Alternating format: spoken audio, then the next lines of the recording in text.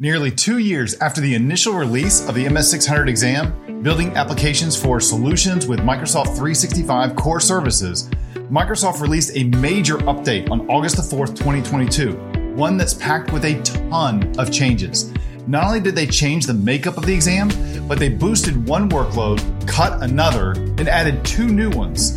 And the certification that you get once you pass the exam, it changed from being a certified Microsoft 365 Developer Associate to being a Microsoft Teams Application Developer Associate. Yep, this is most certainly a Teams Developer certification now. I'm currently updating my exam prep course, but I wanted to explain the changes to the exam and how they're going to impact you. And that's what this video is all about. So stay tuned. Hey, I'm Andrew, and if you're new here, subscribe to get notified of future videos for professional developers on Microsoft 365 and Microsoft Azure developer topics. Okay, before we dive into what's changed, let me share with you how I figure out what changes in each of these different updates. This is an exhaustive process, but it's quite comprehensive. So I know that I've covered everything. If you don't care how I do this, feel free to use those jump points in the description below to skip ahead to the sections of the video on the actual changes. When Microsoft originally launched the MS-600 exam in November of 2020, I released an exam prep course that serves as a guide for developers to have the best chance to pass the test. I've included a link to the course in the description below if you want to learn more about my exam prep course. Now, my course doesn't teach you the topics that you're measured on. Rather, it exhaustively explains what you need to know and what you don't need to know. And then I give you a ton of resources to documentation, tutorials, and hands-on labs to learn the topics that you might not have experience with. This way, you don't pay thousands of dollars for an exam prep course when there's a ton of learning material that's available for free. Instead, I'm just going to be your guide to show you where all that stuff is. It also includes over 300 practice questions to help you get ready for the exam experience. Now, when I created the course, I put everything in a Git repository where I could easily track the changes over time. And because Microsoft publishes a skills assessment that lists everything that's covered on the exam, I can treat this like a product spec, and I can compare the changes between 2 different versions. And by the way, you can get a copy of the skills assessment from the link that I've provided in the description below. For example, if I look at my latest commit in the repo, you can see that the changes to the course chapters and the audience profile that Microsoft uses in the skills assessment. Wait a minute. I'm getting ahead of myself. Let's dive into each one of these different changes. Let's start with a summary on what's changed in the August 2022 refresh. The audience profile that Microsoft uses for the exam had some very small changes. Now, strangely, they dropped the word framework from the reference to SharePoint framework, which is odd because the topics in the skills assessment and the questions that I saw on the refreshed exam when I took it were most certainly only about the SharePoint framework. And also notice how add-ins was dropped in the Office add-ins reference. Well, they completely dropped the Office add-ins workload from the exam. That section made up over 15 to 20% of the questions on the exam. That's a big change. But where did all that extra question space go to? They've not only added 2 new workloads related to building Microsoft Teams apps, but they also boosted a lot more of the questions in the Microsoft Teams space. Teams now takes up more than 1/3 of the MS-600 exam questions. And that's why I said in my introduction that I think this exam, even if the name doesn't really say it, is not so much about Microsoft 365 development. It's most certainly a Microsoft Teams development exam. Teams now accounts for anywhere from 40 to 55% on all the questions on the exam. And you can even argue that it's more than that, and I'll show you as I go through this video. In addition to reviewing the changes from the skills assessment, I also took the updated exam in early September to get a firsthand look at the changes to the questions from the updated workloads and the new workloads. The updated percentages for how many questions you can expect to receive on each workload that I'll go over in just a minute, they're pretty accurate. The exam was dominated by questions about Microsoft Teams, though. But 2 things stood out to me that I wanted to call out that were different from the first time that I took the exam back in early 2020. First, I was surprised at the number of outdated or inaccurate questions that were on the exam. And let me just give you 2 examples out of the 44 questions that I had on my exam. I got 1 question about App Studio. That's the Microsoft Teams app that you can install in Microsoft Teams to create app manifests and design adaptive cards. There was no mention of the developer portal. But what caught me by surprise is that App Studio has reached the end of life. And that message is even plastered across the app when you use it today. So why are there even questions about it, especially when it's been scrubbed from the skills assessment? The other thing that surprised me falls into the same category, but to me, it's even more egregious because back in October 2021, nearly a year before the exam refresh, Microsoft dropped the local workbench from the SharePoint framework in version SPFX 1.13 as a way to locally run and test your SPFX web parts. But there was a question on the exam that how you test your SPFX web parts locally. Seriously? You can't do that. It's been removed for almost a year since SPFX 1.13. And there's still a question on the exam about it, even though it was scrubbed from the skills assessment? A little weird.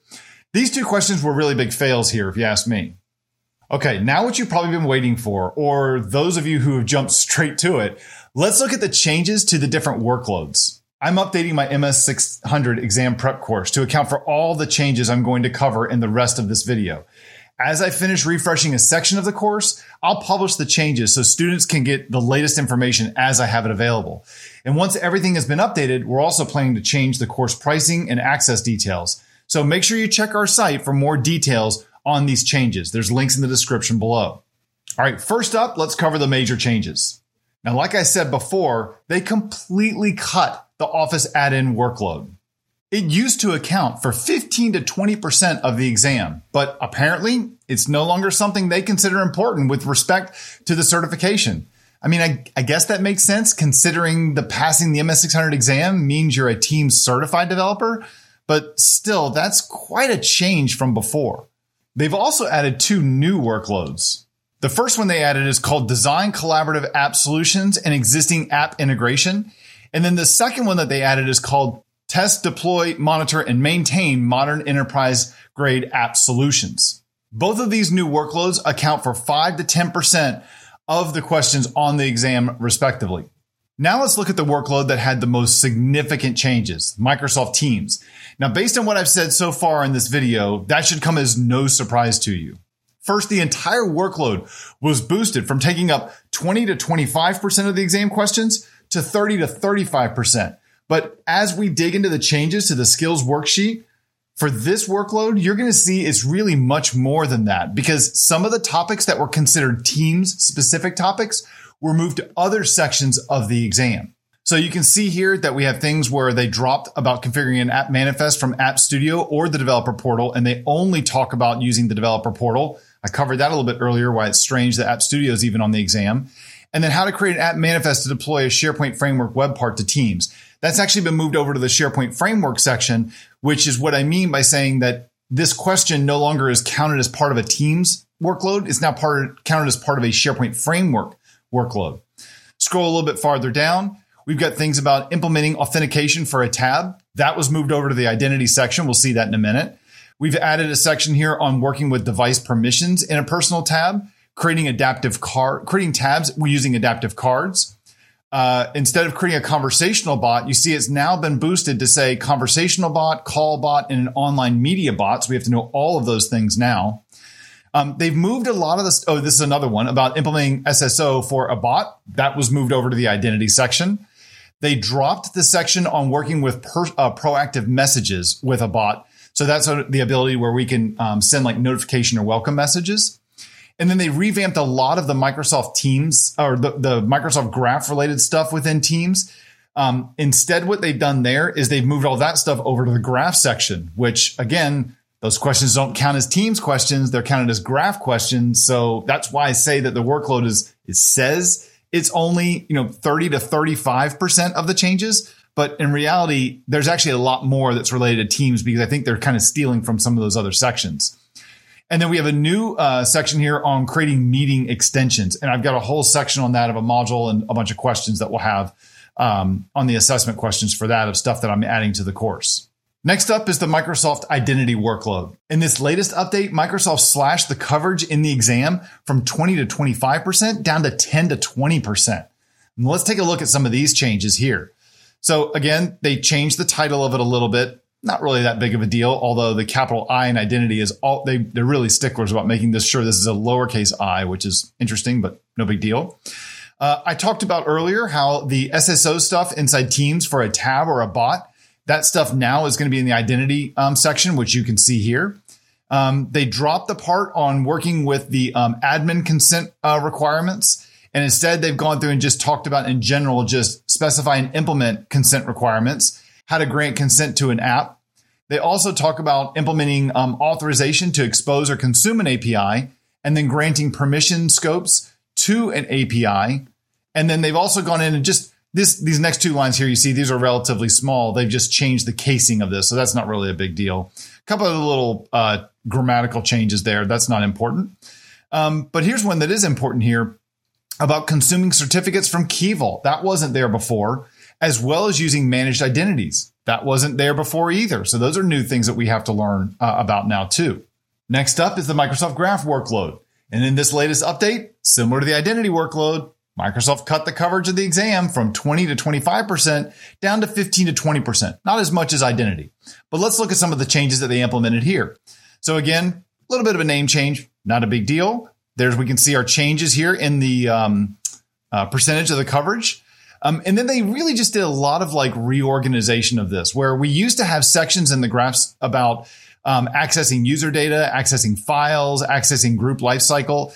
And they really consolidated all of this down to just accessing data. And so they've gotten rid of some of the things they were going to quiz us about those different sections of the teamwork endpoint for Microsoft Graph and just working with Graph.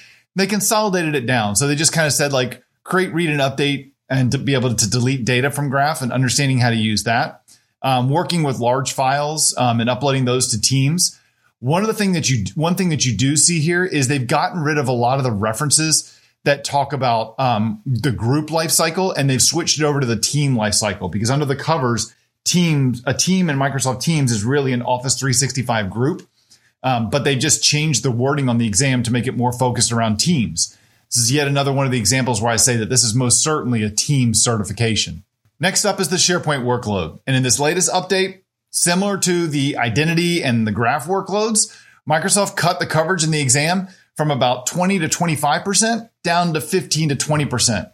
It's also worth noting that they've changed the description of the workload. It was changed to be less about SharePoint and more about using SharePoint to customize Microsoft 365.